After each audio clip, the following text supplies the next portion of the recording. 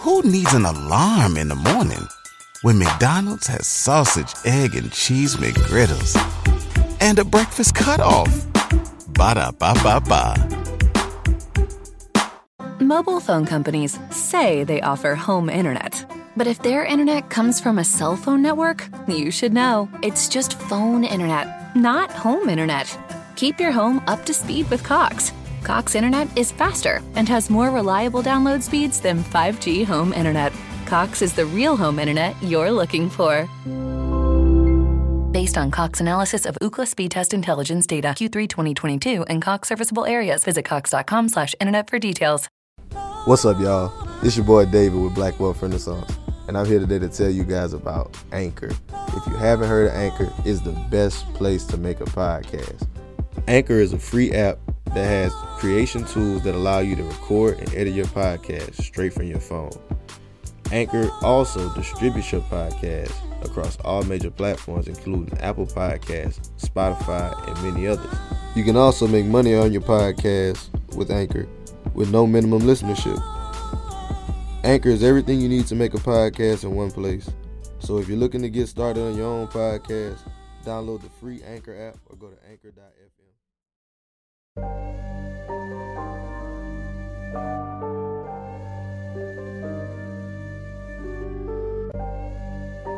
You know the rules of the game. Yeah. You know the rules of the game. I don't care what color. Can you make me 100 million? Let's talk money.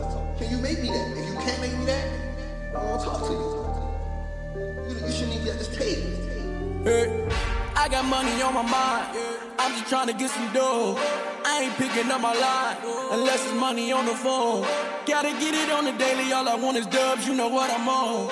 I've been chasing after paper. All I know is run money marathon. Do 5 years of this and be a millionaire and go on do what I want to do, have kids, go live my chip and joy in the games life out here in Texas, or struggle for the next few years. The choice is yours. What's up, guys? Welcome to the Black Wealth Renaissance Podcast. Our goal of this podcast is to normalize black wealth and share helpful resources and tips we believe will be useful in attaining and maintaining generational wealth. Please feel free to rate and comment on our podcast. We would love to hear all feedback you have. Now, enjoy the show. Welcome, everybody, to another episode of the Black Wealth Renaissance Podcast. Your boy, David Bellard, 1/4 of the Black Wealth Renaissance. Checking in with my co-hosts. Fellas, how y'all feeling? What up, what up, what up? It's your boy, Jalen here, man. Another quarter of the Black Wealth Renaissance. Man, checking in, feeling great, man. Excited about tonight, man. What's going on, everybody? It's Kelly here. Checking in on a great Thursday afternoon. Watching a little bit of the draft while getting ready for this great podcast, though. What's good, y'all? It's your boy Jared checking in. Man, I heard some sad stuff. Y'all know I'm a Cowboys fan. And I heard that man Jerry said he don't even want to talk to nobody. He just making all the decisions tonight. So I'm not even watching. We gonna rock with it how we going. I'm excited for the podcast tonight. Oh, sorry about that, man. Sorry that you're a Cowboys fan. Hey. But anyway, man, we're going to get to the point that we try to get to. Man, we got a great episode tonight. We got some brothers out of Baltimore, residing in Delaware now. Doing dope work. Got man. a dope platform themselves. The host of the Corporate Coke and Smack podcast, Josh and Toby. Josh, Toby, how y'all feeling, bros? We're feeling great, man. Thank you for having us on. It's been a long time coming, definitely. But, we had to make it happen, whether it was draft night, you know what I'm saying? We here. So thank you for having us on for sure. Yes, sir. Yes, sir. Thank you for having us on. If you guys don't know me and Josh's relationship, he's the person who's always out in the public. I'm the one behind the table, getting stuff done. So I'm excited to kind of, show my face on a different platform. So, let's have some fun. Hey, man. Yes, indeed. Thank y'all for coming on, bro. It's about to be a special one. Yeah, I know what it is. It's Josh F., a.k.a. Josh D. Lifestyle. Checking in with BWR. We're going to have a good vibe. Make sure I stay tuned. Of course. You already know who it is. The two's always got to sound a little different. It's your boy Toby, a.k.a. 1/2 of Corporate Coke and Smack. And I just want to shout out everybody who's listening. And thank you to the Black Wealth Renaissance Podcast for having us. For sure, man. So, look, man, we just going to dive right into tonight. we're not really gonna give we can't get a backstory. So how did you two get hooked up and linked up, man? And then we're gonna give up our story, how we got linked up and hooked up, bro. Hey, you want to tell it or you want me to tell it? Because I give a slight backstory. I'm gonna tell the raw story. Okay, I'm gonna tell the overview, and I'm gonna let Toby get into the chapters. But long story short, we have a mutual friend, Mark. You know what I'm saying? He overcame some trials in his life, but we met at the wedding party, whatever it's called, the bachelor party, and we was like, "Yo, you live down the street from me." You're like, "Yeah," and then we see that we had a mutual interest in finance, investing, things like that. And we was like, "Yo, I like to talk. He like to talk." I'm like, "Let's let the world hear our voice." So that's how Corporate Smack came about. Oh, the name. People always ask how the name come about. So the name came about. If y'all don't know, Lil Scooter, R.I.P. Lil Scooter. He was a Baltimore rapper, well known. He was really putting on for the city. He got a song called Bird Flu. You can go check that out on YouTube. But he's saying, selling scrambled coke and smack. I mean, that's that raw. But we was like, all right, we're going to give it to him from a corporate level. So that's how Corporate Coke and Smack came about. Hey, I just want to say, I met this gentleman it was my friend Mark's wedding, but I met this gentleman and they introduced him to me as Slick, okay? So before Mr. Josh Ave, before Mr. Josh D Lifestyle, his name was Slick. So when I heard that name, I was like, all right. So they had some food sitting out and they had some liquor sitting out. So I was the first person to get up and he was the first person to get up. I'm like, the nigga named Slick, first person to get up, see the liquor, first person to start eating. So I was like, all right, I can relate to him. But then we started talking and he had a good financial acumen. So I was like, okay, he's a smart guy too. And then we found out we both had history growing up in Baltimore and we lived like 10, 15 minutes away from each other, if that. So we just, after going back and forth, we was like, yo, why don't we start a podcast? And we've been rolling ever since then. That's dope, hey, man, that's dope. Hey, question. Whenever they told you this man's name was Slick, you was like, I don't know, I'm fucking with this, man. I ain't gonna lie. Somebody tell me this man. Hey, look, all I'm gonna say is, it's not too many niggas named Slick I trust. You feel me? So you tell me somebody's name is Slick, I'm like, all right, I gotta watch my back with this guy. Oh man. So yeah, we wanna find out the same about y'all. How did BWR get founded and created? Because I know a little bit about you all. You all went to different colleges, I believe, a couple of you all. So how did you all form, your coalition? So, BWR really kind of just started out as a Instagram page with me and Jared. So this is David speaking about it. I know there's a bunch of different voices on this podcast. So Jared, Kelly, and I were roommates in college. And we were all like getting closer to the end of the college time. And we really started getting interested in business. We took an interest in business and finance and all this stuff. So we started like little side hustles here and just started flipping stuff there. And like, we just really started hustling. And then like with that, we tried all kind of shit, bro. We tried influencer pages. We tried drop shipping stores. We was selling plates out the house. Like we was doing all kind of shit. We was just hustling, but we didn't really know nothing about financial literacy. So like come fast forward after we graduate, like, we got this inclination. Jared used the book Rich Dad, Poor Dad. And like it kind of, he distributes it among us and it kind of like sparks that financial literacy bug in all of us. So like now we like, okay, cool. Let's get ready to get rolling with this financial literacy thing. Like, man, there's some crazy information. Like, why the hell they not teaching us this shit in school? Like, I've been in school 23 years of my life and I ain't never learned none of this shit. And it's way more important in terms of like all that. So a couple months went by and eventually Jared and I, we started the page, started getting some traction with that. Then after a little time, Kelly, he also wanted to start a page. So he hopped on with us, and Jalen been my best friend since 8th grade. So we were trying to do wholesaling at the time. At the same time, we were starting up this. BWR really started getting traction right around the same time we got scammed. Yeah, that's a whole other story. We got scammed wholesaling. Hey, was the person named Slick who scammed you? Nah, his damn name was Donald Thompson. Jalen hopped in, and I mean, from there, like, just been doubling up and growing. That's just a real brief overview, fellas. Y'all got anything to add? Nah, bro. I just want to say, like, we was able to work at it. Like, in the beginning of this, like, I need you to keep in mind, it's me and David. We down here in Louisiana. Jared is living in like the Pacific Northwest at one point in time. Like he's at one point of this. Then he moves to Nebraska for another part, and you got Kelly out in West Texas. So it's like we spread out throughout the country. But it's like we just like, man, we got to get this shit popping. We got to just keep on working. And like you said, that just kept on taking off. When something happens to your kitchen, you might say, "This is ludicrous." But that won't fix your home. That will only get you the rapper, Ludacris. Having trouble? Don't panic. Don't be alarmed. You need to file a claim? Holla at State Farm. Like a good neighbor, State Farm is there. That's right. You can file a claim on the app or call us. Thanks, Mr. Chris. No matter how ludicrous the situation, like a good neighbor, State Farm is there. State Farm, Bloomington, Illinois. I was like, damn, this teamwork shit, we kind of really making this thing motherfucking happen, bro. Yeah. So, and once we realized, like he said, while they was trying shit in school, I'm trying shit in school too myself.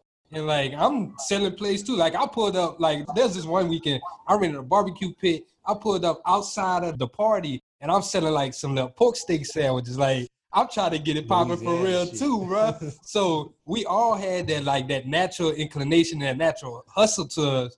But once we all just clicked up and really just started holding each other accountable, we was able to get some shit. Yeah, we was able to get some shit cracking. Hey, I ain't gonna lie though.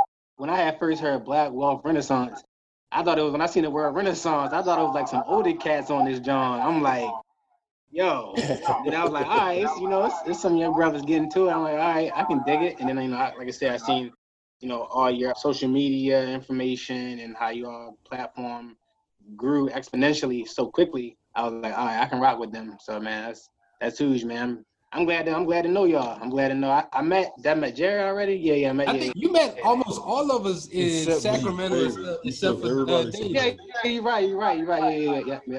Yeah. Sacramento is crazy, man. That was a great time too, bro.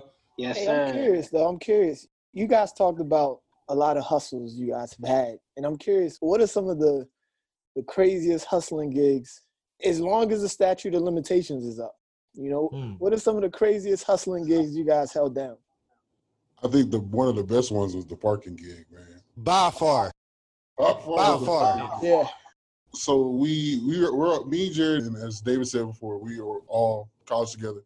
We're all roommates. And Jared's mom works for the city or is part of the city government, right? Correct, Jared? All right. So she comes in one day, it was like, we're actually Louisiana Tech is playing Mississippi State, which is a big D1 school. So we're like, all right.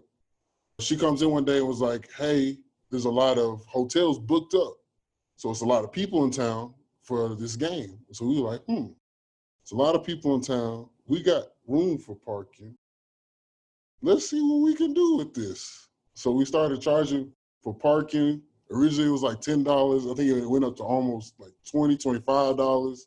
We rose the price. We even got the neighbor across the street to come with us. And we split them in there. Bro, we started selling parking that wasn't even ours. Can I hop in for that portion? Is that how y'all wholesale? Is that how the wholesale operation started?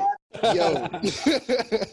So I go over to her and I was just like, hey, can I get your yard real quick? I know you want to make some extra money. Like, she about to leave. I'm like, let me get your yard. I can pay you by, you know what I'm saying, like $100. She was like, I see how many cars y'all got out here. Y'all got to give me more than that. I was like, man, we give you $10 a car. She was like, I got you. I went back across the street, bro, man, we going up. We upped the price and we just kept on rolling. Got extra space and I'm pretty sure we probably made an extra $200-$300 off a yard. If not more, because then we sold plates and shit too. I remember y'all telling me that shit though. Y'all was like, man, we just paid our rent this month off of this shit. Nice. I don't know. I don't have any crazy hustling stories. I think the craziest thing I did, since I was from Baltimore, I went to University of Maryland, Baltimore County, and you had a lot of white students going there. So I knew a lot of spots that wasn't carding at the time. So I could just go grab liquor and they wouldn't ask me for ID. So I used to make runs. I was 18, 19, but I would just get people's money, tell them to pay me a little bit extra on the top, hit my little spot. I knew they wasn't carding. and just bring back liquor. So I was a liquor man, for finesse. Hey, that's a finesse, though. You realize the demand and you got the supply for the Of course. Yeah. That's lit. So let's just get right into it, man. Yes, So sir. I just want to talk about the current state of the economy, because I know y'all talk about, like you said, the corporate side and everything. And I know the last podcast y'all put out, you was like the checks in and everything. Let's just talk about like these stimulus checks, and how do y'all think that this is going to play an effect, not right now, but down the line? Because I can see this, we're going to have to pay for this down the line. Yeah. Hey, Josh, I'm going to let you tackle that first. Yes, sir. I would say, man, it's really getting nutty out here, for lack of better terms. The money machine is very, very busy. I hope they got a cooling on it, because that thing is running 24 hours, 7 days a week right now, the way they dropping these stimulus packages.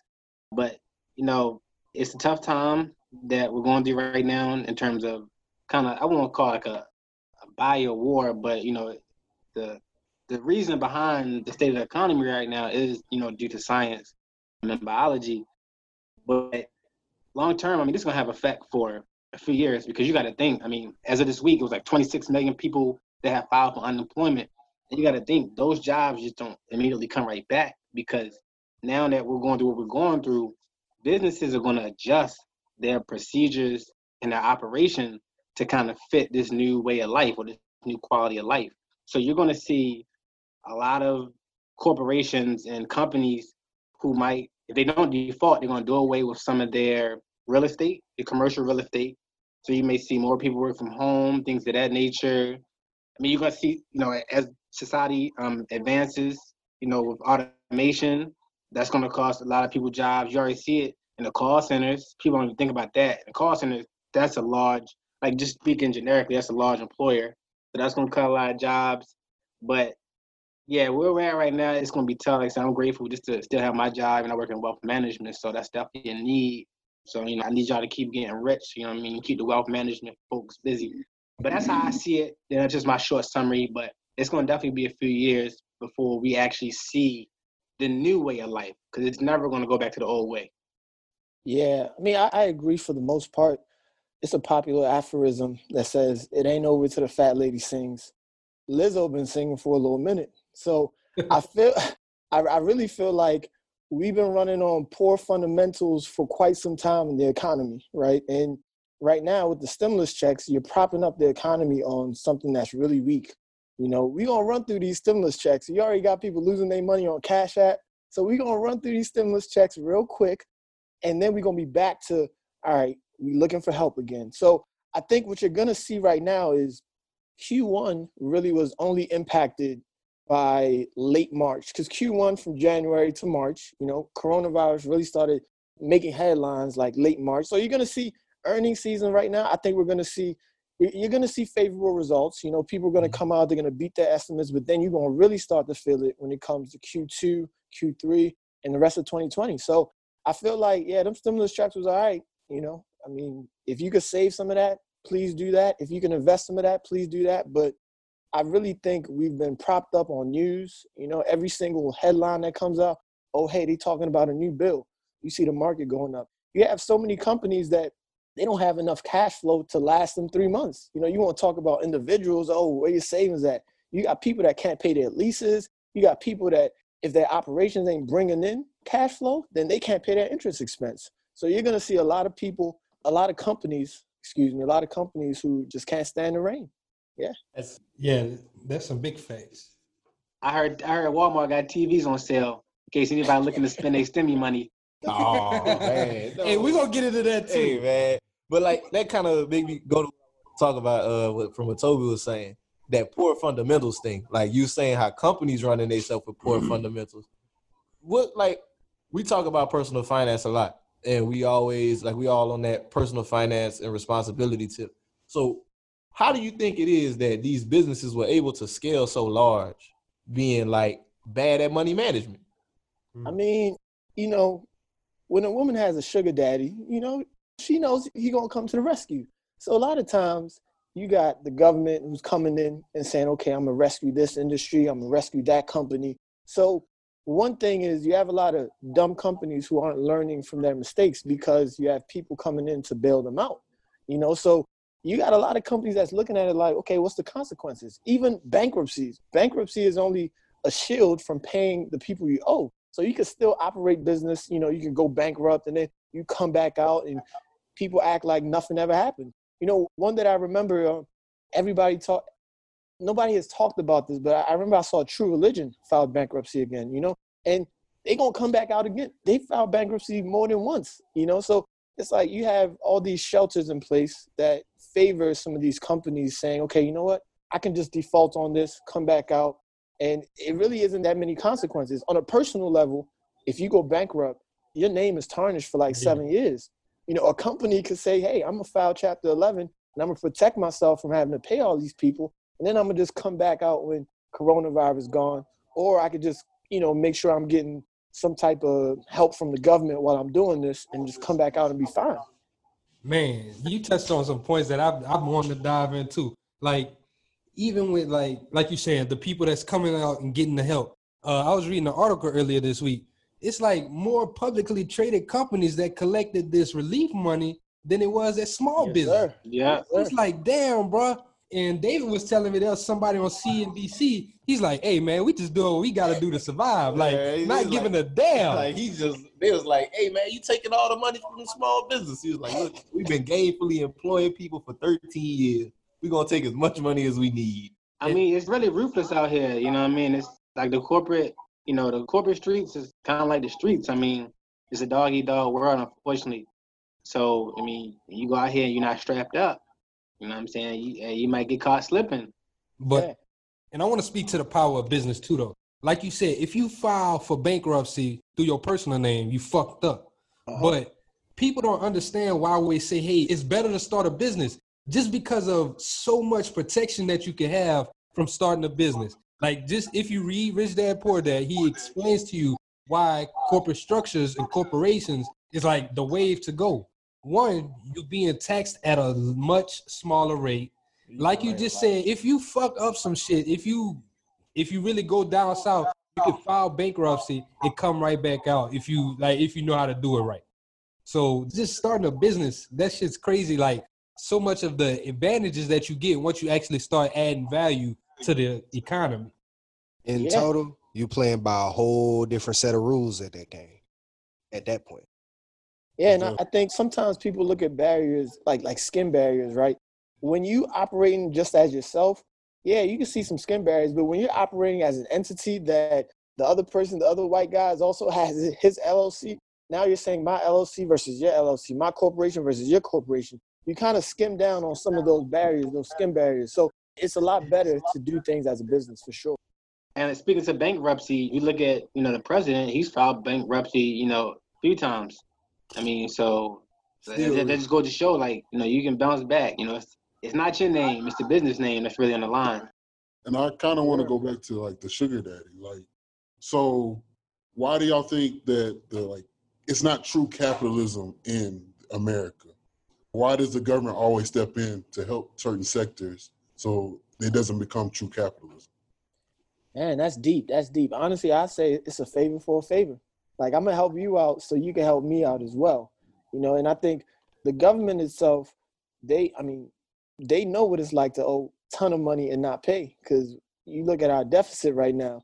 So it's almost like America has this culture of, hey, just charge that, run that up real quick. Oh, yeah, we'll take care of that later. So I think it's just the nature of the beast in America, for real. Yeah, and I will also say, if you look at actually what the government provides, they lean on private companies more than, the ordinary citizen knows. So they look for private companies for agriculture.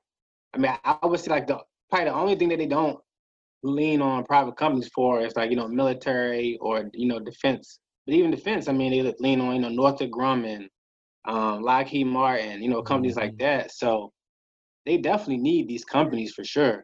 Like Toby said, I mean, you gotta, benefit them in some way. So, hey, we're gonna bail you out. We're gonna worry about this. It's like credit card. It's like what some people do with credit cards. Swipe and worry about it later.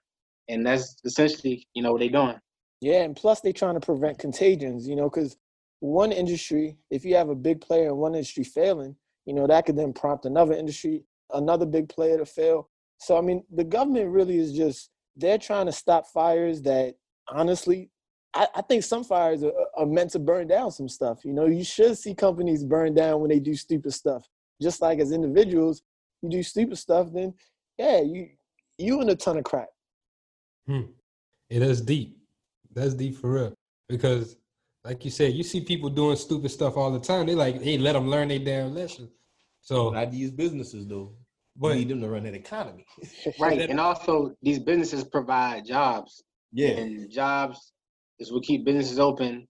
The economy runs off of people, off of consumption, so we need people to spend money. So it's like a big circle, you know what I'm saying? Like the little recycle, little triangle, it all just flows, keep flowing, you know what I'm saying? Like, so would y'all agree with like some of the memes that's on the internet though, talking about America just a big ass country living paycheck to paycheck with broke ass businesses living paycheck to paycheck? Nah, honestly, I would say it's more so the consumers. I mean, we see these companies that have big balance sheets and a lot of assets, but like we said before, is that they know what they can get out the government.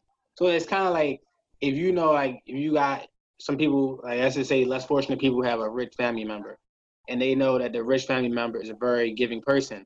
So as long as they go to them like, hey, can I get this? Can I get this? And they keep giving it to them, they enabling it, it's going to keep happening. So I wouldn't necessarily say the corporations are living paycheck, but it's definitely people around you that's living paycheck to paycheck. Shit, I don't know. Y'all might be living paycheck to paycheck. Say nah. Hey, I mean, honestly, I feel like you got to know the source. So a lot of corporations, they know where to get capital from, and I would agree with memes that say, hey, America's living paycheck to paycheck, because a lot of companies feel like, yo, if I need to tap into some capital, then I know where to go. I can afford to be lean and I can afford to not have that much cash. So it's all about, like, do you know where the actual source of your money is? And as individuals, you look at it, and most people, they don't know how to access a large amount of capital, and that's where when you're living paycheck to paycheck, it's going to hurt. That's going to hurt. You're going to lose relationships. Your ribs going to be touched. It's going to hurt, Mm-hmm. Hey, the next time I need a loan, I'm coming straight to the Bank of Black Wealth Renaissance. I heard y'all. I heard y'all accepting 580 credit scores. Ooh, 580? I don't know about all of that, my brother. I ain't even got a bank. 640. You're right. We live paycheck to paycheck.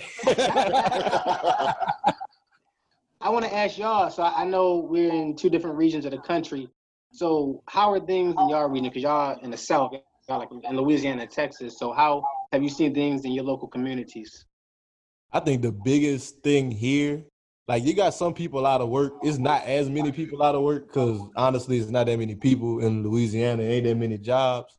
But I think the biggest thing is really that school situation, man. You got a lot more kids out, and that's just like the thing that's been the most prevalent to me. Just making sure those kids, especially the ones that's not eating at home, because that's a thing too. Louisiana, it's a state with a fair amount of poverty, so you see a lot of programs like that around here. But for the most part, yeah, you see a lot of people like giving out food and stuff like that. And I think another way that has kind of been affected is kind of like more so like the restaurant industries, because we got a lot of restaurants here, that's kind of been affected by this. I mean, shit, most of them doing pretty well. Like they staying open and people just driving up and eating. I'm talking about like the mom and pops and stuff like that, like more so like the small business. Corner stores, the corner stores. Yeah, like the local restaurants and stuff like that. I've been seeing them not open, like Charlie's and other places around. You'll pass by, you'll be like, oh, damn, they're not open. So I just be looking at I've been looking at the local businesses. I'm like, damn, these people kind of are affected. And I know we was chilling by my house the other day. I heard the local government, they talking about, yeah, man, we're running out of money like a motherfucker right now. Hey, I want to go ahead and shout out Louisiana, too. I was actually born in Louisiana. I don't know what my mom was doing out there, but, mom's living a crazy life. But found out I was born out there. I actually went back for the first time since birth this past Mardi Gras. I was there at the end of February.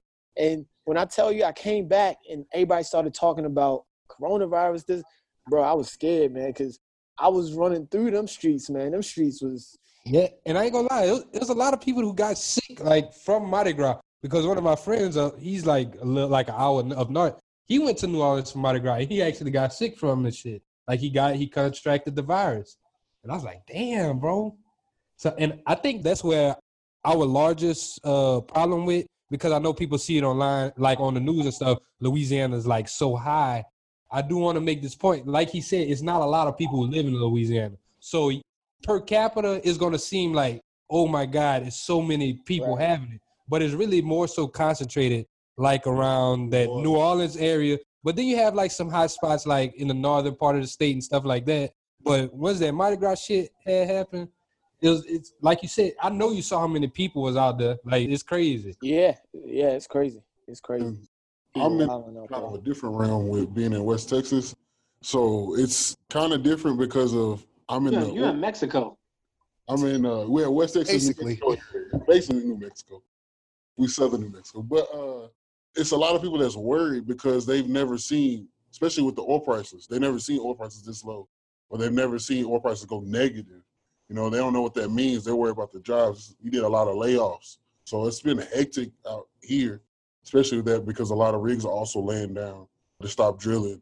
So it's going to be interesting to see how we come back from that oil crisis that we're in right now. If you went on a road trip and you didn't stop for a Big Mac or drop a crispy fry between the car seats or use your McDonald's bag as a placemat, then that wasn't a road trip. It was just a really long drive.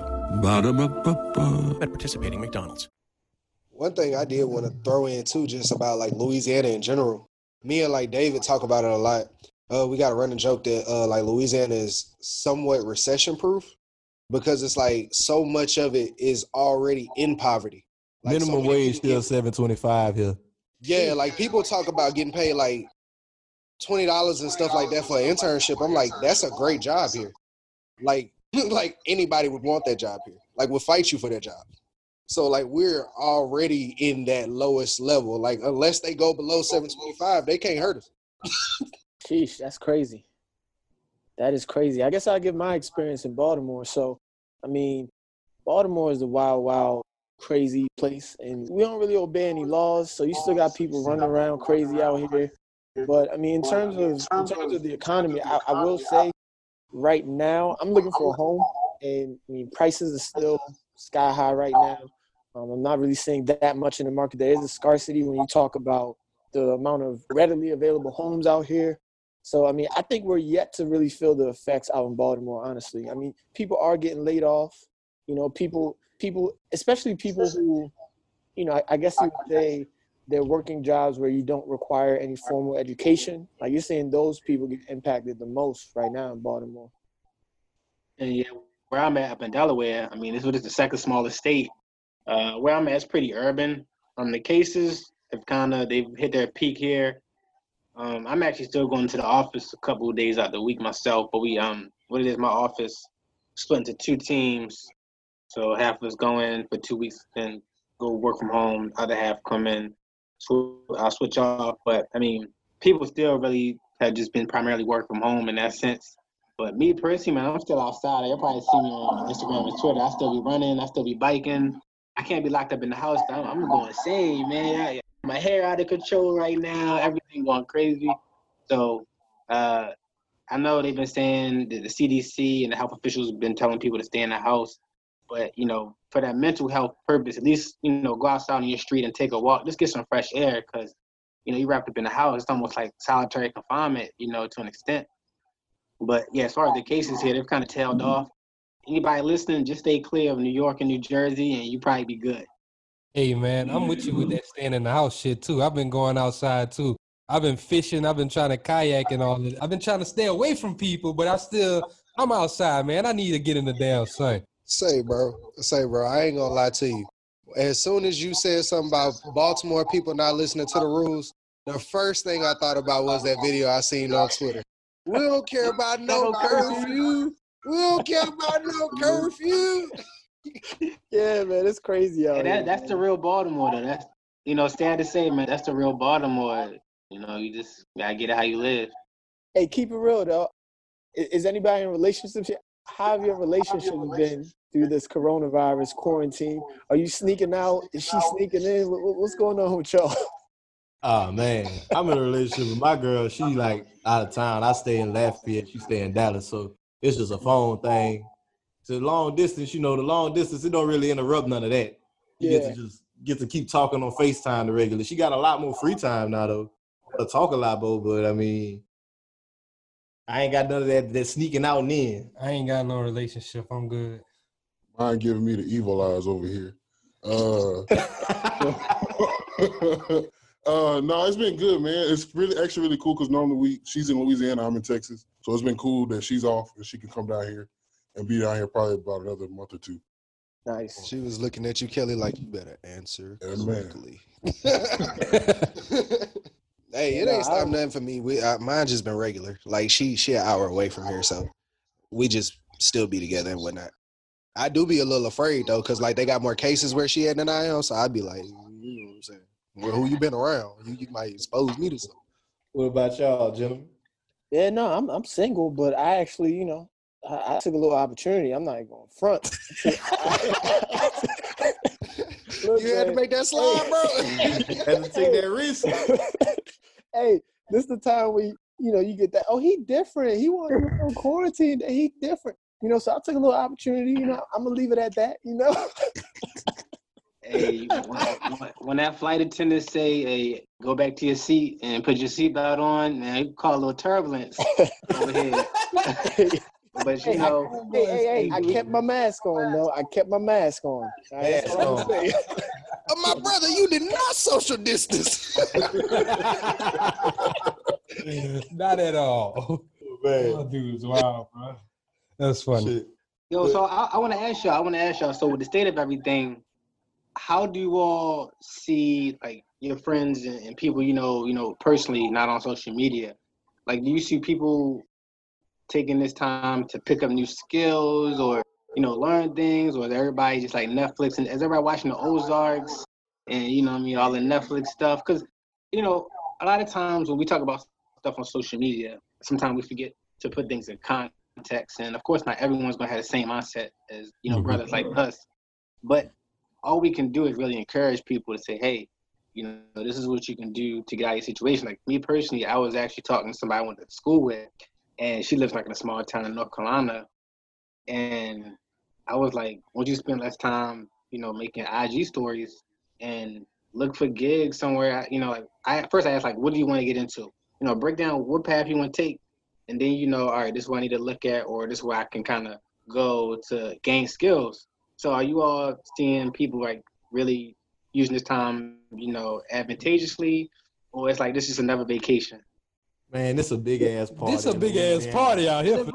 Hey, I ain't gonna lie. I've been seeing people having cookouts in North Carolina. I'm like, yo.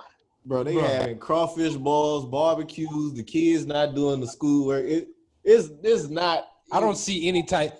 Me personally, I don't see too many people being productive. Like, well, it's one of those things too, like you was mentioning. We try to encourage people to do it, but like that's the part of the conversation that people never really enjoy having, in my opinion. Like they want to grow, but they don't want to do the shit necessary to grow. Like we, like you said, everybody's situation not the same. So like I seen a lot on the internet, the memes will be like, you can't tell people that they lack discipline for not coming out of the quarantine with a new skill because you don't know what their life like. But I'm sorry, guys. I just fail to believe this quarantine is just so fucking difficult for everybody, bro. Y'all out here, you can make 20 videos on TikTok. You can play on IG all day, but you can't take the time to. It can't be that bad. Your phone bill is paid. Yeah. That's a blessing itself.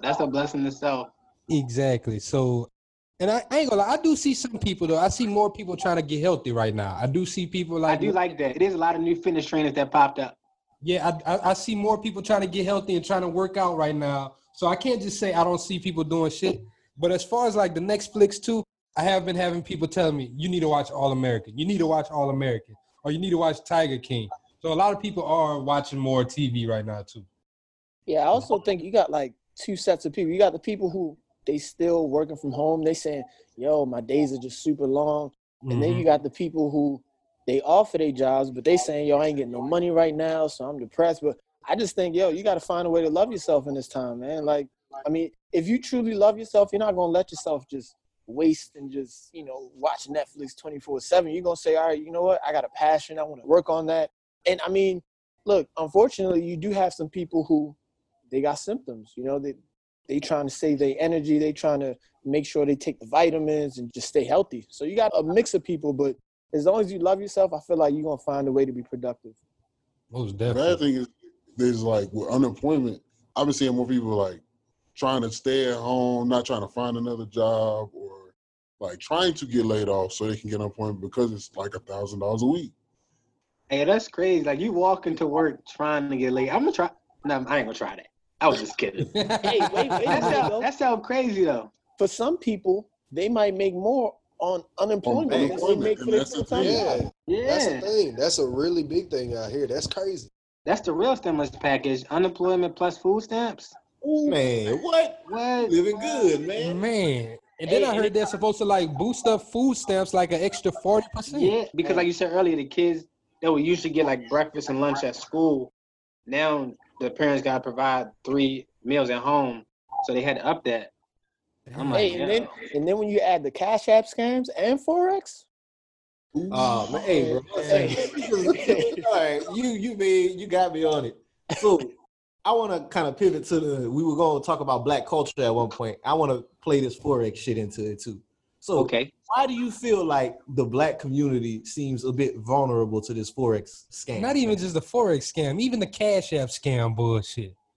Well, it come down to one thing. I just say this. It come down to getting rich quick. I can see it too because people just want to flip that damn bread, bro. Like, people don't want to take that time in to invest in themselves and really figure out what I got to do to invest, what I got to do to try to make this money, make it actually start working for itself. Like with the Cash App shit, I only got to put $100 in and I can get 8. Like, oh man, that's a flip. That's an investment. We literally had someone argue us on the damn page that the Cash App shit was a form of investing your money and wasn't a pyramid scheme. If you listen to this at Josh D Lifestyle, I will get you right on the Cash App situation. DM me, DMs are open. I mean, it's just when you think about it, people start these new relationships and they love how it is in the beginning, but a strong relationship comes over time. It's the same with your money. You got to put in time. If somebody's going to sell you on a get rich quick scheme and you jump at that, I mean, you got to really think to yourself, okay, what's going to happen the next day after that, the day after that? Is this something that is sustainable? And I think when people see that dollar sign by whatever opportunity, it's kind of a reflection of where they're at in life, because, I mean, if you give somebody that's hungry something that is terrible in terms of nutrition, they're going to bite at it. They're going to say, yo, I need that. Give me 2 of those. Give me 2 of those little burgers or whatever you're talking about. I don't care what's in them. The same way with money. If you're talking to somebody where they ain't got no savings, they don't even know what a retirement account is, they have nothing to their name, of course they're going to look at something and be like, yo, you know what? I want to make it, and I want to make it quick. I'm going to tell you, I'm going to just do a slight pivot off of that. That's why a lot of cats is doing the options right now.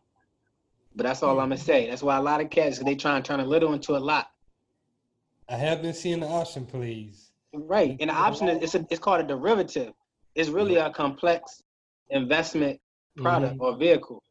That shit not, I know people that hit me on my DMs, they want to know about options, but they don't even have a long-term portfolio yet. Why? Because they trying to get that quick dollar. They trying to turn that STEMI money into a mansion money. Hey, I mean, options are the side chicks. And, people love these side chicks, man. So I look at options as, you got people who literally, they have that same mentality of, yo, I want to get rich quick. And I don't want to have to study too much. Because, I mean, if you download Robinhood, you can buy an option in an hour.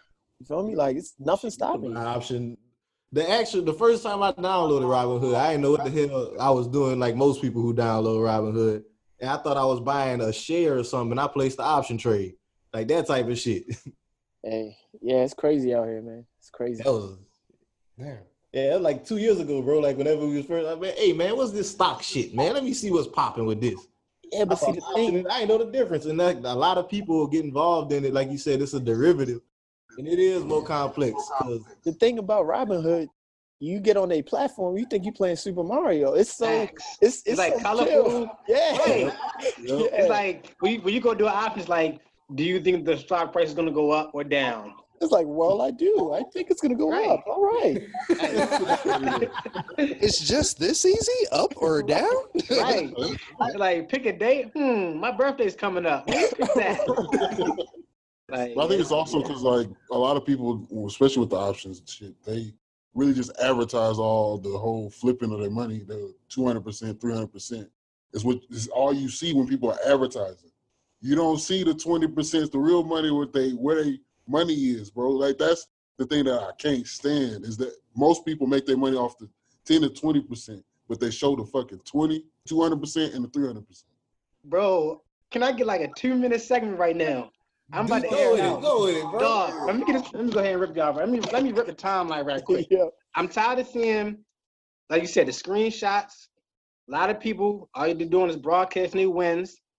We all know you do not hit every option, right? Nope. So like you said, you hit a 200% option, cool. You put like $100 on the line. You know what I mean? Like that ain't no big risk. So you got people who doing these lotto plays, and if it hit, they like you said, they throwing a screenshot of that. Yeah, you know what I mean? I turned 100 into 500. But like you said, in the grand scheme of things, that's not no real money. Salute you for making a profit, yes. But the way, like you said, that people advertise it, like it's easy and they hitting on the regular, it's not a lot of traders. It's like less than 10% of traders that really profit on the regular. So let's get that straight.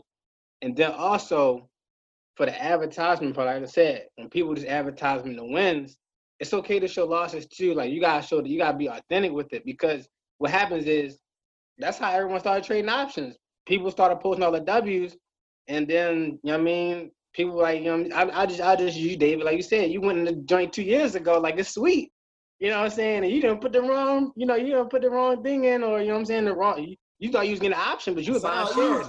Right, it sounds easy, and that's just the thing that pisses me off the most is the way that's advertised, easy. You know what I'm saying? Like, no, you got to actually know how to read charts, things of that nature, you know what I'm saying? And, you know, I ain't calling no names, nobody in particular, because a lot of people do it, honestly, you know what I'm saying? But I just think that we really need to, as a culture, we need to stop, you know what I mean, passing out the plates and teach people how to fish themselves, you know what I'm saying? Like the Forex joint, when they had the signal callers, if the signal caller disappeared tomorrow, they whole shit shut down. Whole shit shut down. They trying to hit left and right to each other. What we gonna play? What we gonna play? Because you're depending on 1 or 2 people for your, for your trade. Yeah, you're not learning the fundamentals. Right, you're not learning the fundamentals. That's why I always say, yo, you need a long-term portfolio before you hop into options, and that's just my skill. Hey, I just want to say, stop playing with Josh, man. My man got the forehead veins popping out. When I say, I got to talk to somebody real quick, man. So stop playing with my man Josh, yo. Nah, because, and that's another thing. That's like our fiduciary responsibility. If we want to be out here preaching financial literacy, we have to do it in a responsible manner. We can't be out here and say, oh, yeah, you can hop in this thing in a couple of weeks and be an options master. No, we don't go like that. Hey, you know what I see? You know what I liken some of these options testimonies as? Fattening up the cow to get slaughtered. All right, you feeding up that cow, they're eating real good. They're like, all right, you know what? They're gaining weight, and you're going to get slaughtered. All right, so it's definitely important to show both sides of the equation. And, I mean, it's an option. Yeah. Right. I like how you just said that, though, like you fattening up the cow to get slaughtered. Because Terry and Matt and Ian were on a live last night. They're legit. And Terry was like, she's like, you know, I know traders that they only make money on options only 40% of the time. Yep. Like, and these are real life traders. Yes. They so you got some of these people who are just getting lucky. And like you said, they placing that $100, but then as they get lucky, they start building up their confidence. Now they start playing with more money. And bad habits. Man, I just lost $600. I just lost $7. I just lost $1,000. I saw this man on Twitter the other day. It looked like he lost almost $1 million fucking dollars, bro. Yeah, you seen it on Amazon. I saw what the fuck? Yeah, that screenshot on Robinhood, he lost like I think like $700 or something crazy. But yeah, and I tuned into that same live yesterday, and Tara's exact thing she said. You know, she was touching on how her account grew, and then she lost that risk management, and she got burnt. It kind of humbled her. You know what I mean? So You know what I mean? If cats out here putting 100, if cats out here so confident on these options and you so nice with it, why not put 1,000? If why you only putting 100? That's how I look at it. Like I'm not, what I mean? I'm not saying they suck at it, but it's just like I said, it goes back to how it's being represented. If you so nice with it, then why you just putting this little 100? You know what I mean? Like I'll cash app you 100 right now and flip my shit if you so nice with it. You know what I'm saying? Like DM me, Josh D Lifestyle. If you nice with it, DM me right there. I'm trying to teach some shit, huh? Hey, Josh, I do kind of want to hop into this with you. And so you touched on risk management. Y'all both in wealth management. So can we talk about proper risk management? What does that look like? Yeah, I'm big on that. I'll start. So typically with options, like me personally and a lot of traders I know, and I'm more so like a swing trader. I'm not a day trader. But really options should only be about 10, 15% maybe of your total portfolio. So that's how I look at it. And then also knowing like when you're dealing with shares, knowing the quantity that you want to buy of a company, kind of knowing the price position where it's at and knowing like what your target price is. So where do you see the stock going? And having a goal in mind. Hey, do I think you can get 10% and I'll hop out? And not just buying it with no goal in mind, because now you don't really know where you expected to hit. You know what I'm saying? And I see that a lot. Like people be like, oh man, it went up and then it just dropped on me. You know what I'm saying? That's because they was going for the gusto. They saw it pop up a little bit. They're like, oh, it's sweet. It's going to keep going. And then boom, if it hit the ground on you, like the first hill on the roller coaster, you know what I mean? Go up, come right back down. So yeah, I always preach risk management because that's like 1B to investing. You know what I'm saying? Like the financial literacy and risk management, they really go hand in hand because like you can know all the finances you want, but if you don't have that proper risk controls in place for yourself, you're really gonna be wild. You know what I mean? Yeah, I'm gonna chime in too, and I feel like you got to know what set you rep. You feel me? You got a lot of people who it's like I'm risk averse, but I'm in options. You false flagging.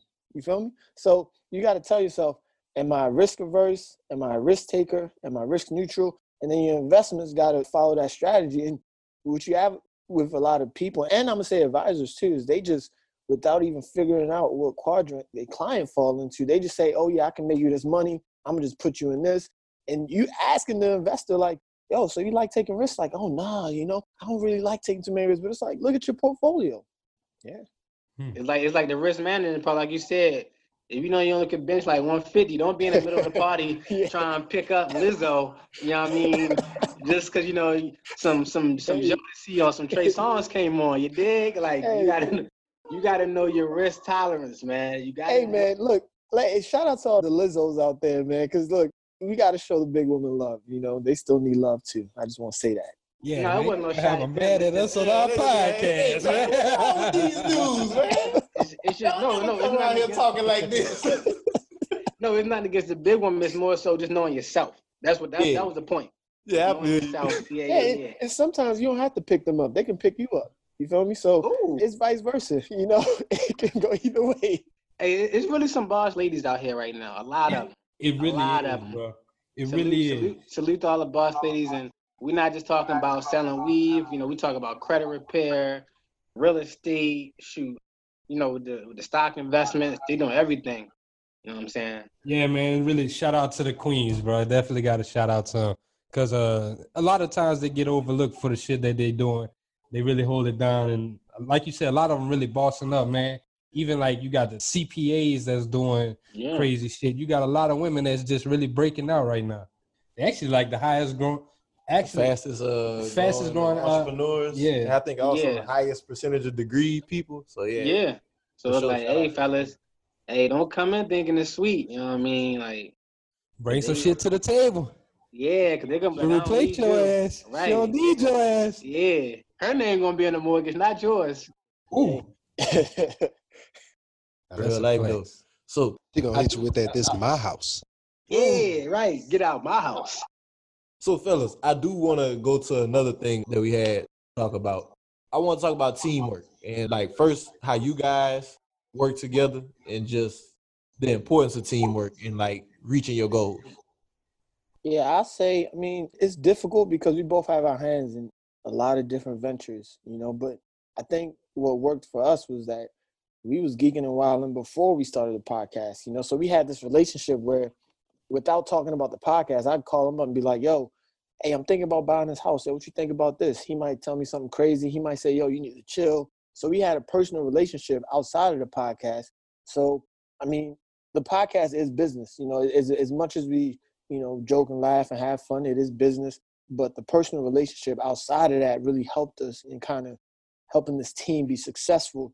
And I mean, another thing is just being upfront. You know, if you need to reschedule something, yo, call me. You know, it's a difference between you sending me a text and being like, yo, I can't do this, versus you calling me and saying, hey, yo, I got to work on this, so maybe we can do this later. So, you know, we just respect each other. I think that's the biggest thing, too. You got to respect who you're working with, because if the respect isn't there, then you'll find yourself doing things and feeling like, you know, you can get away with that when that other person is on the other end saying, yo, this person is really taking me for granted. So we just had a lot of respect for each other. Yeah, I would say the biggest thing, like Toby said, really the accountability part. Like, it's been a couple of times where, you know, I fell short of some stuff. You know, he called me out. You know, I made a quick adjustment. You know what I mean? So I think the accountability part, and also like building a network in the sense that we both been able to bring, you know, different guests on the show. That's made it possible for me to interact with people that he knew that I didn't, and that I brought people on that I know that he didn't. So just from a sociable standpoint, that's helped.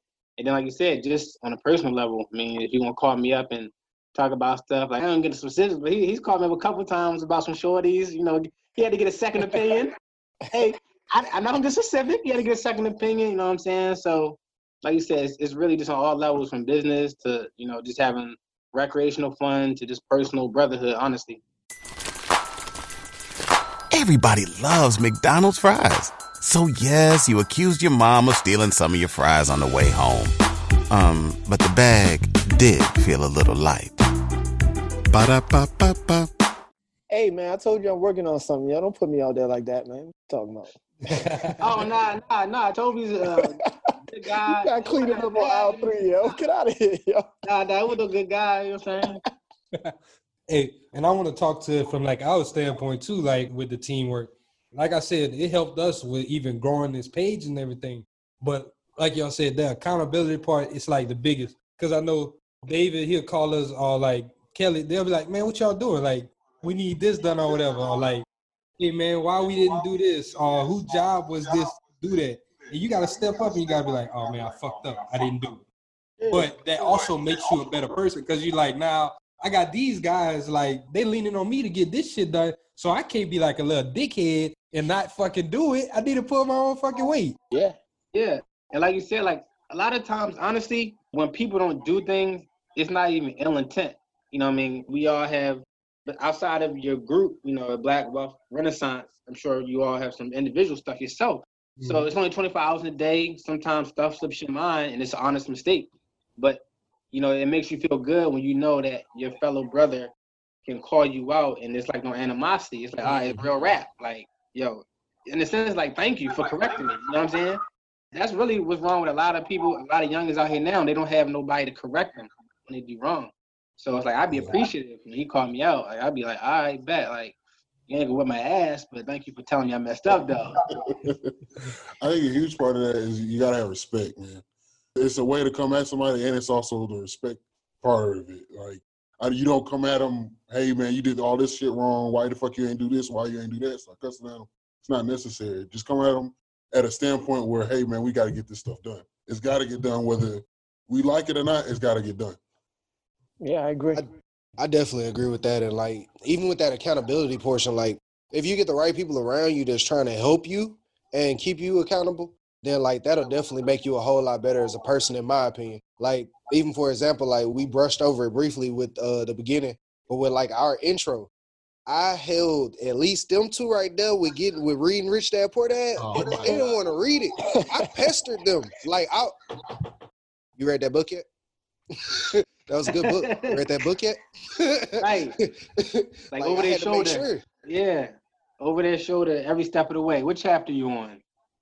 Then eventually you gotta give them a deadline. I think that's like the best form of accountability is a deadline. You don't get no better than a deadline. And we still do that now. Like as moving forward, there's like we'll select books and shit to read together. We'll be like, "Hey, bro, did you read that damn book yet? Well, what chapter? What was this chapter talking what about?" Talking about? Yeah.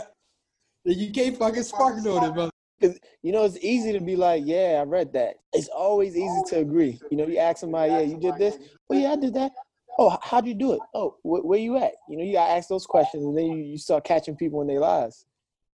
Yeah, I think also like something special that Toby and I we do, outside of just a podcast, is we're involved with a mentoring group. So that also allows us to give back the little brothers or the next generation, in a sense, behind us, to really be a positive role model. Because unfortunately, some kids or some young men who don't have father figures in their home. So every month, we sit out a couple hours or 2 or 3 hours, one Saturday out the month, to really meet up with these young men and just talk to them. And we talk to them about everything real. I mean, we talk about finances, we talk about like anger management, like real relatable topics that they're going through as like middle schoolers and high schoolers. I mean, we had one guy, he had gotten some legal trouble. Unfortunately, luckily, he beat his case. But, you know what I'm saying? He had gotten into some legal trouble, so we was just fortunate for that. But we kind of just showed them guys like, hey, jail don't have no age minimum. You know what I'm saying? Like, you can go in there any age, honestly, if the offense is bad enough. So I really like mentoring, and I definitely encourage, anyone listening, if you feel like you're a role model, what I'm saying? If you're out here selling the options course, then you can be a role model to, some young men in your area who may not have that father figure, definitely. Hey, that's real shit. Definitely give back and sow into the younger generation, man. And I think that's one of the biggest reasons why we started this too. Cause we saw like we didn't want the shorties to grow up. Cause I ain't gonna lie, I think like that's probably one of the most reasons why this time is kind of turbulent for like our community. Cause I feel like our OGs, some of them, they fucked up along the way, bro. Like they didn't really take people by the wing like they were supposed to. Because I know a lot of times we'll say, we wasn't taught this information, but that's bullshit. Because there's sometimes where people did teach other people this information. They just didn't pass it down to us. They didn't hold up their end of the stick. So I definitely think that's something that we all got to be accountable for, is challenge each other to say, okay, how can you make this shit better for the next person? How can you sow into the person that's coming up behind you? Of course. And I feel like the OGs also got to have patience too, because, unfortunately, some of the younger people coming up, they I feel like we're in a community where everything is based on, is it memeable, right? So it's no code of ethics out here. It's just, can I make this a meme? It's a lot of money in social media, but it's coming at the expense of Black culture.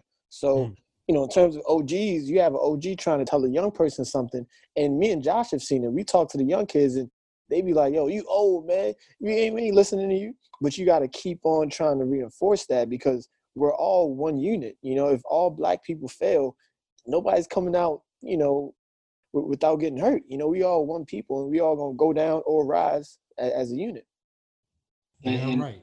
Yeah, I think the reason that you really got to keep it real with the younger crowd is because sometimes they may look at you and say, oh, he's older, he's not in touch. But, when you start telling them, oh, yeah, NBA young boy, and you start speaking their language, you know what I'm saying? Talk about different rappers and, different fashion trends and, different stuff, things they go through with, dating and things of that nature. Like, yeah, I've been there, done that.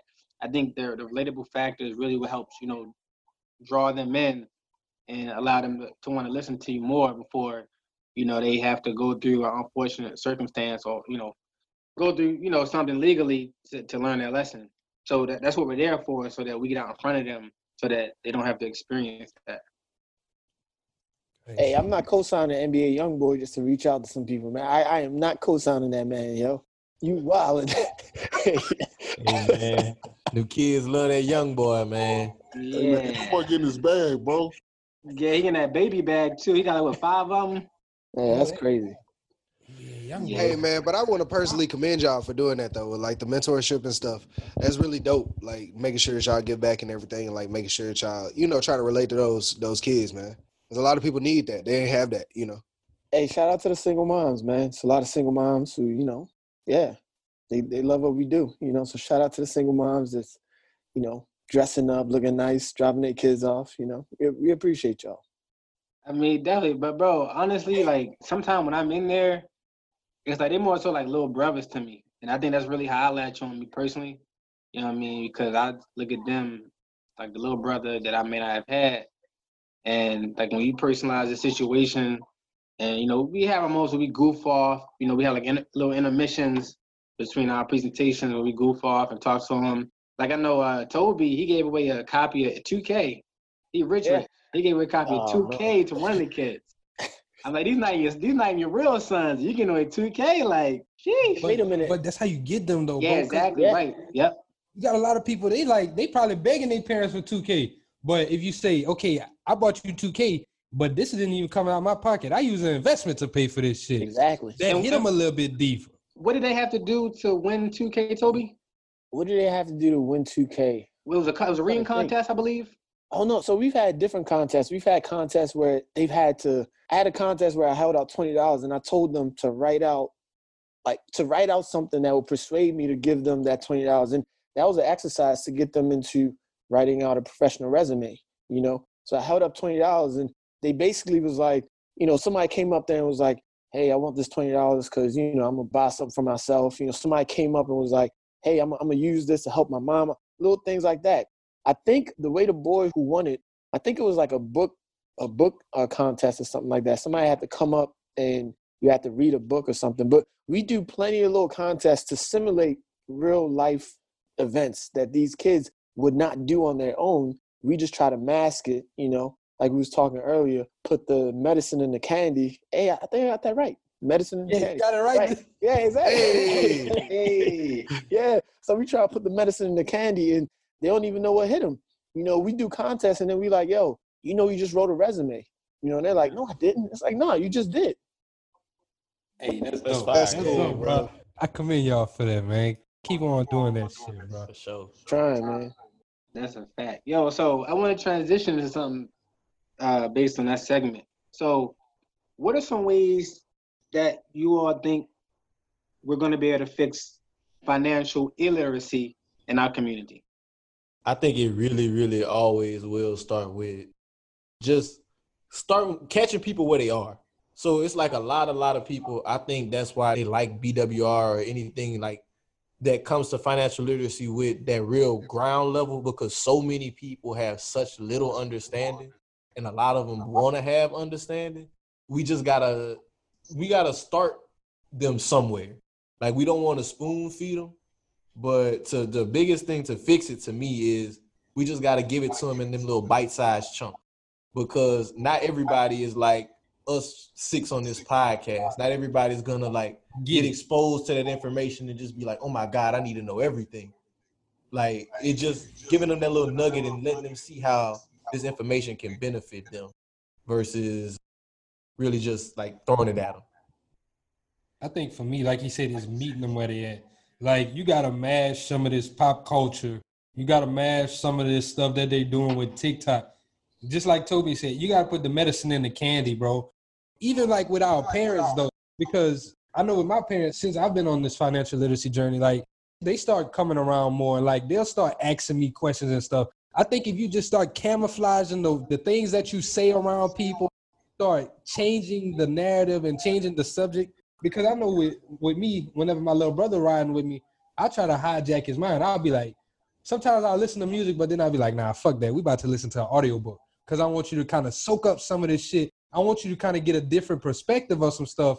But I don't want you to hear it from my voice. Because like you said, they might think, oh, this is just an old nigga, or this is just my brother being tough on me, or this is just somebody who don't really know. They see me from another outside or whatever. But if you hear this from a whole another voice, somebody you don't know, and they put it in a whole different context to where it's really relatable, I feel like that has another effect on people. Yeah, I also feel like you got to be bold in the different languages you speak, right? So for me, I remember there was a time where with my homeboys, we would only make moves and we trying to, you know, go out to the club, make moves with chicks like, yo, I got to move for us. But at the same time, I was sitting here, I was getting all this knowledge in finance, but I wasn't really stretching out to them that same way. So, you know, now it's like, yo, I got to play for you. Yo, I got to play for you. What you trying to do?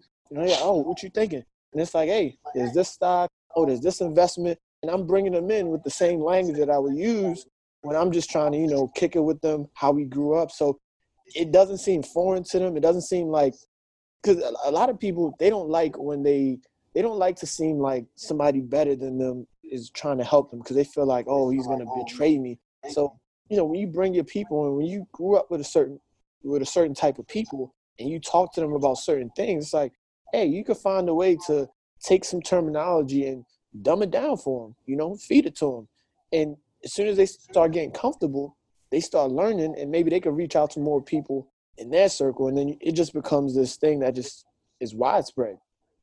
Yeah, I definitely think it has to be relatable and it needs to be digestible. Because I also have, like, my friends now are hitting me up, hey, what do you think about this stock? Hey, what do you think about this investment? Or even, like, my aunts are now hitting me up and, like, hey, I have a 401k, but can you explain it to me? Like, I don't know what I'm doing with it. I don't know what's going on. It's more of slightly giving them the knowledge and throwing it out there that you do understand, that you do know, and not just trying to force it down their throats that, hey, you need to do this. I think another large part of it too is like showing people the possibilities, like showing people what can be achievable. Like a lot of people, when I'm talking to folks, you know, to like the other day I had a conversation with somebody about like dividend yield and stock. And they didn't know that they could buy stock that paid them, you know what I'm saying, let alone paid them on a monthly basis or anything like that. They're like, wait, hold on, I can even do that? And like, so it's just, in my opinion, like what they said before and kind of roping it in, even with the purpose of like BWR and going all of that. It's like with the education, you know what I'm saying? Like just letting people know what's going on and like all their different possibilities. So how conscious are you of your delivery? Because in the past, on a couple of instances, I've been condescending by the way you may word some things. So how conscious of you are you just like, look here, you better take this game. I ain't gonna lie. That's an interesting thing, in my opinion. Like that's a really interesting like some thing. people, like you said, like some people, I guess it all depends on how soft or how tough, you know, how hard someone is in terms of their feelings. But I feel like if I'm trying to teach you something, I'm doing that out of kindness in my heart. Mm-hmm. So you shouldn't really take nothing, you know, in an offensive manner. If anything, that should just be a wake-up call, like, damn, I'm really, you know, down in the trenches. I need to get my act together. Yeah, I'm with you on that, bro. I think the accountability tough talk route is a better approach. Not even really tough talk. Because to me, like, when it comes to being conscious of your delivery, a lot of the time, the way I look at it is people really just projecting themselves onto, like, whatever way you said it. Because you're not saying this shit with no malice in your heart, but they taking it with malice because they want to. So, like, I think that's a deeper issue with people versus yourself. So, like, I just kind of let that shit roll off my back because I know I done said a couple things on Twitter, put them on Instagram, and then people like, oh, he's an asshole, man. He probably ain't got no businesses. He ain't got shit. He ain't got no money. You're like, come on, bro. You don't even know me. This nigga lonely. I made it 3 last day. I'm lonely. Like, goddamn, I'm trying to educate you.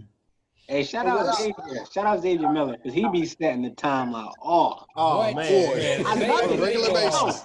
But see, I love it. And the thing about him is that he tells you based off real life experience. Like, he's not making up his hypothetical. Like, it's things that he messed up with himself or things he's lived, like, due to success with him and Deanna, you know, being in a committed relationship. So he really speaking from the heart. You know what I'm saying? Like, the one that always gonna resonate with me is when he was like, if you don't got 10K liquid, then you don't need to be bullshitting.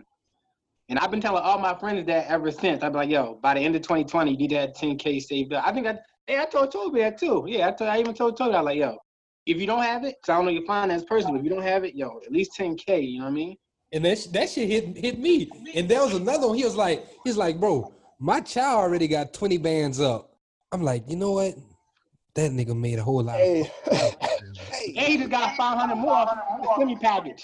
Hey, let me tell you, man. I almost unfollowed Xavier, man. I was looking at his tweets. I was looking at my bank account like, all right, man, I need to get this 10K. You know, so I did get that. But in terms of just being condescending, I look at it as you got a bunch of picky eaters on social media, right?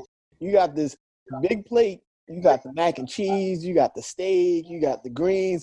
They only want to eat mac and cheese. And they say, oh, hey, why you being so? It's like, look, I'm on social media and I'm giving you so many different things to pick and choose from. And you pick one thing and you mad about it. I look at it as, hey, look, you can't please everybody. I've seen some of the stuff you posted, but I also know you, Josh. So sometimes when people come at me or anybody on here and they say, oh, this person sounds condescending, I'm like, well, if you choose to, look at something and only take that one thing into account, that's not my problem. Right. Like you said, I mean, like when he said that, if a person don't have 10K, you know what I'm saying, they're going to be like, dang, like, are you trying to call me broke? But it's like, do you look at it negatively or do you look at it as a motivator? Like, hey, let me step my game up. Let me go back to my budget. Let me check my investments. You know what I mean? Let me see if I can maybe make a real estate play where I can get some monthly, cash flow going, where maybe I can get up to that 10K or 20K, you know what I'm saying? But yeah, I think, what we do, we got to stick to what we do, and we really can't let the people who think we're condescending knock us off of our pivot. You know what I'm saying? Like, we just got to stick to our script. And the people who really want to learn and build, they're going to take it that way. You know what I'm saying? Or like I said, people who take us condescending, well, they're going to stay broke as fuck. Yeah. And you want me to tell you another thing I had to learn with this shit too? I had to learn that our voice is not going to be heard by everybody, bro. Like, everybody not meant for the message that we're going to tell. Because, like, there could be somebody who put this shit in a whole nother way, and they're going to be like, that make fucking sense. But, like you said, we're going to give it to you raw and uncut. Like, hey, man, you fucking bullshit. I also think, like, in my opinion, with the whole delivery thing, like, it's a mixed bag. Like, you have idealistic and then you have realistic. Like, everybody idealistically just wants people to just give them the information. They want it to be nice. They want it to be presentable and all the rest of that. But then it's like watching with different social media platforms and just watching how people react on social media. They react to the stuff like we had an episode with Doe. And he said they react to the stuff with the teeth. Like, they like to, it sound bad, but people kind of like to have that little craziness in there. Like, they like that little condescendingness in the to where it's like, okay, you throwing a little flair in there. Other than that, like, I see a lot of people just throw out a lot of information all the time, and like, people don't react to it. They go by the wayside. They don't get the likes. But it's just like Jalen said, some people gonna just get left behind. You can't get everybody. You can try, but you ain't gonna get everybody. Facts. Everybody can't come. Yeah, and like me personally, like when people ask me like how I really started getting better with money, I tell them like, hey, I grew up and I was working in high school. Like, I went to college with some bands, and I blew it all on sneakers, trying to be fashion forward. And one day my mom called me and was like, why you only got a couple hundred in your account? And ever since that day, like, I just brightened up, and I've been on the upward trajectory. But sometimes it takes you falling flat on your ass to really turn things around. So yeah, people think the only way for you to actually make it is to just read and not get your hands dirty. I've taken a bunch of losses. I just kept on learning from each loss. You got some people who look, in terms of money, I had times where as soon as I got some money in my hands, I'm thinking, okay, what I'm about to buy as far as fresh new fit, where I'm about to go, see what's popping in the city. I was that guy. But we all had a point in time where it's like, yo, we got enlightened. And instead of us just saying, okay, that's just them, that's impossible, we said, you know what? Let me actually make a change. And this is where we at now. Yo, Toby will tell you, like in Baltimore, they have like 40, 50 Ralph Lauren shirts in your closet, 7 for All Mankind jeans, they $200 a pop. Back in the day, True Religions, they was $200-$300 a pop. You know what I'm saying? Like Air Max 95s, 150, 160 a pop. All that crazy stuff, like you said. And you going out, so now you buying shots. You trying to impress a lady, so now you buy a bottle. Like, it was all nonsense. But thankfully, we have corrected that mindset, and now we're basically like a living proof that you can change your life around. You know what I mean? Like, honestly, it could take a year. Like, you can change life around in 1 year, honestly, now. Especially with, like, we in the information era. Like, you can get so many certifications in 5-6 months. You know what I mean? So right now, it's really no excuse, honestly. It's like y'all said, either you just not built for it or you bullshitting. I love that shit. You ain't built for it or you bullshit. That's the name of this episode, damn it. You know what I mean? The corporate code can smack Black Wealth Renaissance away. You dig? Podcast. Yeah, most definitely. Let's say Baltimore to West Texas. You dig? Hey, I love it. Everything in between, baby. So look, man, with that being said, we're gonna wrap this podcast up, bro. I just want to say, man, I had fun tonight. Thank you guys for coming on, bro. Thank you for allowing us to share with y'all, man. It's been dope. Yeah, can't look forward to working together again, man. Hey, I had a lot of fun. My bottle almost done. I had this little bottle of vodka. I'm having a good time, man. I'm thankful for you guys inviting me on the podcast. And I told Toby too. I said the next networking event he got to come out. Hey, man. Next networking. Hey, hold me to that. Thanks. Well, like they say, once they open up outside again, we're gonna make this happen, man. Yeah. Hey, and David, you ain't getting by, you too. Yeah, you in Sacramento. Yeah, I got you. I'm in that head first. I was mad I ain't go to Sacramento, man. Definitely. So look here, for the Corporate Koga Smack listeners, can y'all just drop y'all social media pages and any websites y'all want to drop, you know what I mean, that they can check y'all out at? All right, you can find me on Instagram and Twitter. Who is me? It's for y'all. Oh, my bad. Oh, this is David Bellard. You can find me on Instagram and Twitter at David the Goliath. It's a little different on both, but if you type in David Bellard, you can find both. Yeah, that's fine. Jalen, me. You can find me on Instagram at I Transcend You, and you can find me on Twitter at Jim Gives No Fucks. I'll type in the Ignorant Entrepreneur and you'll find me. The Ignorant Entrepreneur. This is Kelly. You can find me on Twitter at Educated for Wealth. Educated, the number 4 Wealth. Also on Black Wealth Renaissance. Follow us on Twitter, BWR_movement, and on IG at blackwealthrenaissance.com. What's good, y'all? It's your boy Jared. You can follow me on Instagram at Spiller_solutions. And on Twitter, I'm Uncle Spiller. So you can follow me on either one of those. Hey, I ain't gonna lie though, Kelly, let me tell y'all can't see it right now, but he got a mic and it's like he reporting live from like South by Southwest. You know what I'm saying? Like, thank y'all for tuning into my segment, you know what I mean? Got Sauce Walker here, David. Chill out, man. Y'all gonna stop calling me soft, bro. Oh man. But on our end though, Josh Ave, Josh D Lifestyle on Twitter and Instagram. You know, it's a lifestyle, so check in. Yes, sir. This your boy Toby. You can find me at Long Live Toby, Long Live TOBE on Twitter, Instagram. I also have a blog, longlivetoby.com, or you could tap in with me at btlconsult.com. That's where I do financial consultations for individuals or small entities. However you find me, I'll be sure to reach back out to you and we could chop it up about whatever. Sure. Most definitely. We just want to say thank you to all the podcast listeners. Thank you for everybody for tuning in. We hope y'all enjoyed this episode. Y'all be on the lookout for more from us. It's cross collab, man. Yeah, it's the first time, you know, we're gonna do this again. Gotta do this again. Hey, if the first time went like this, I mean, it's only up from here.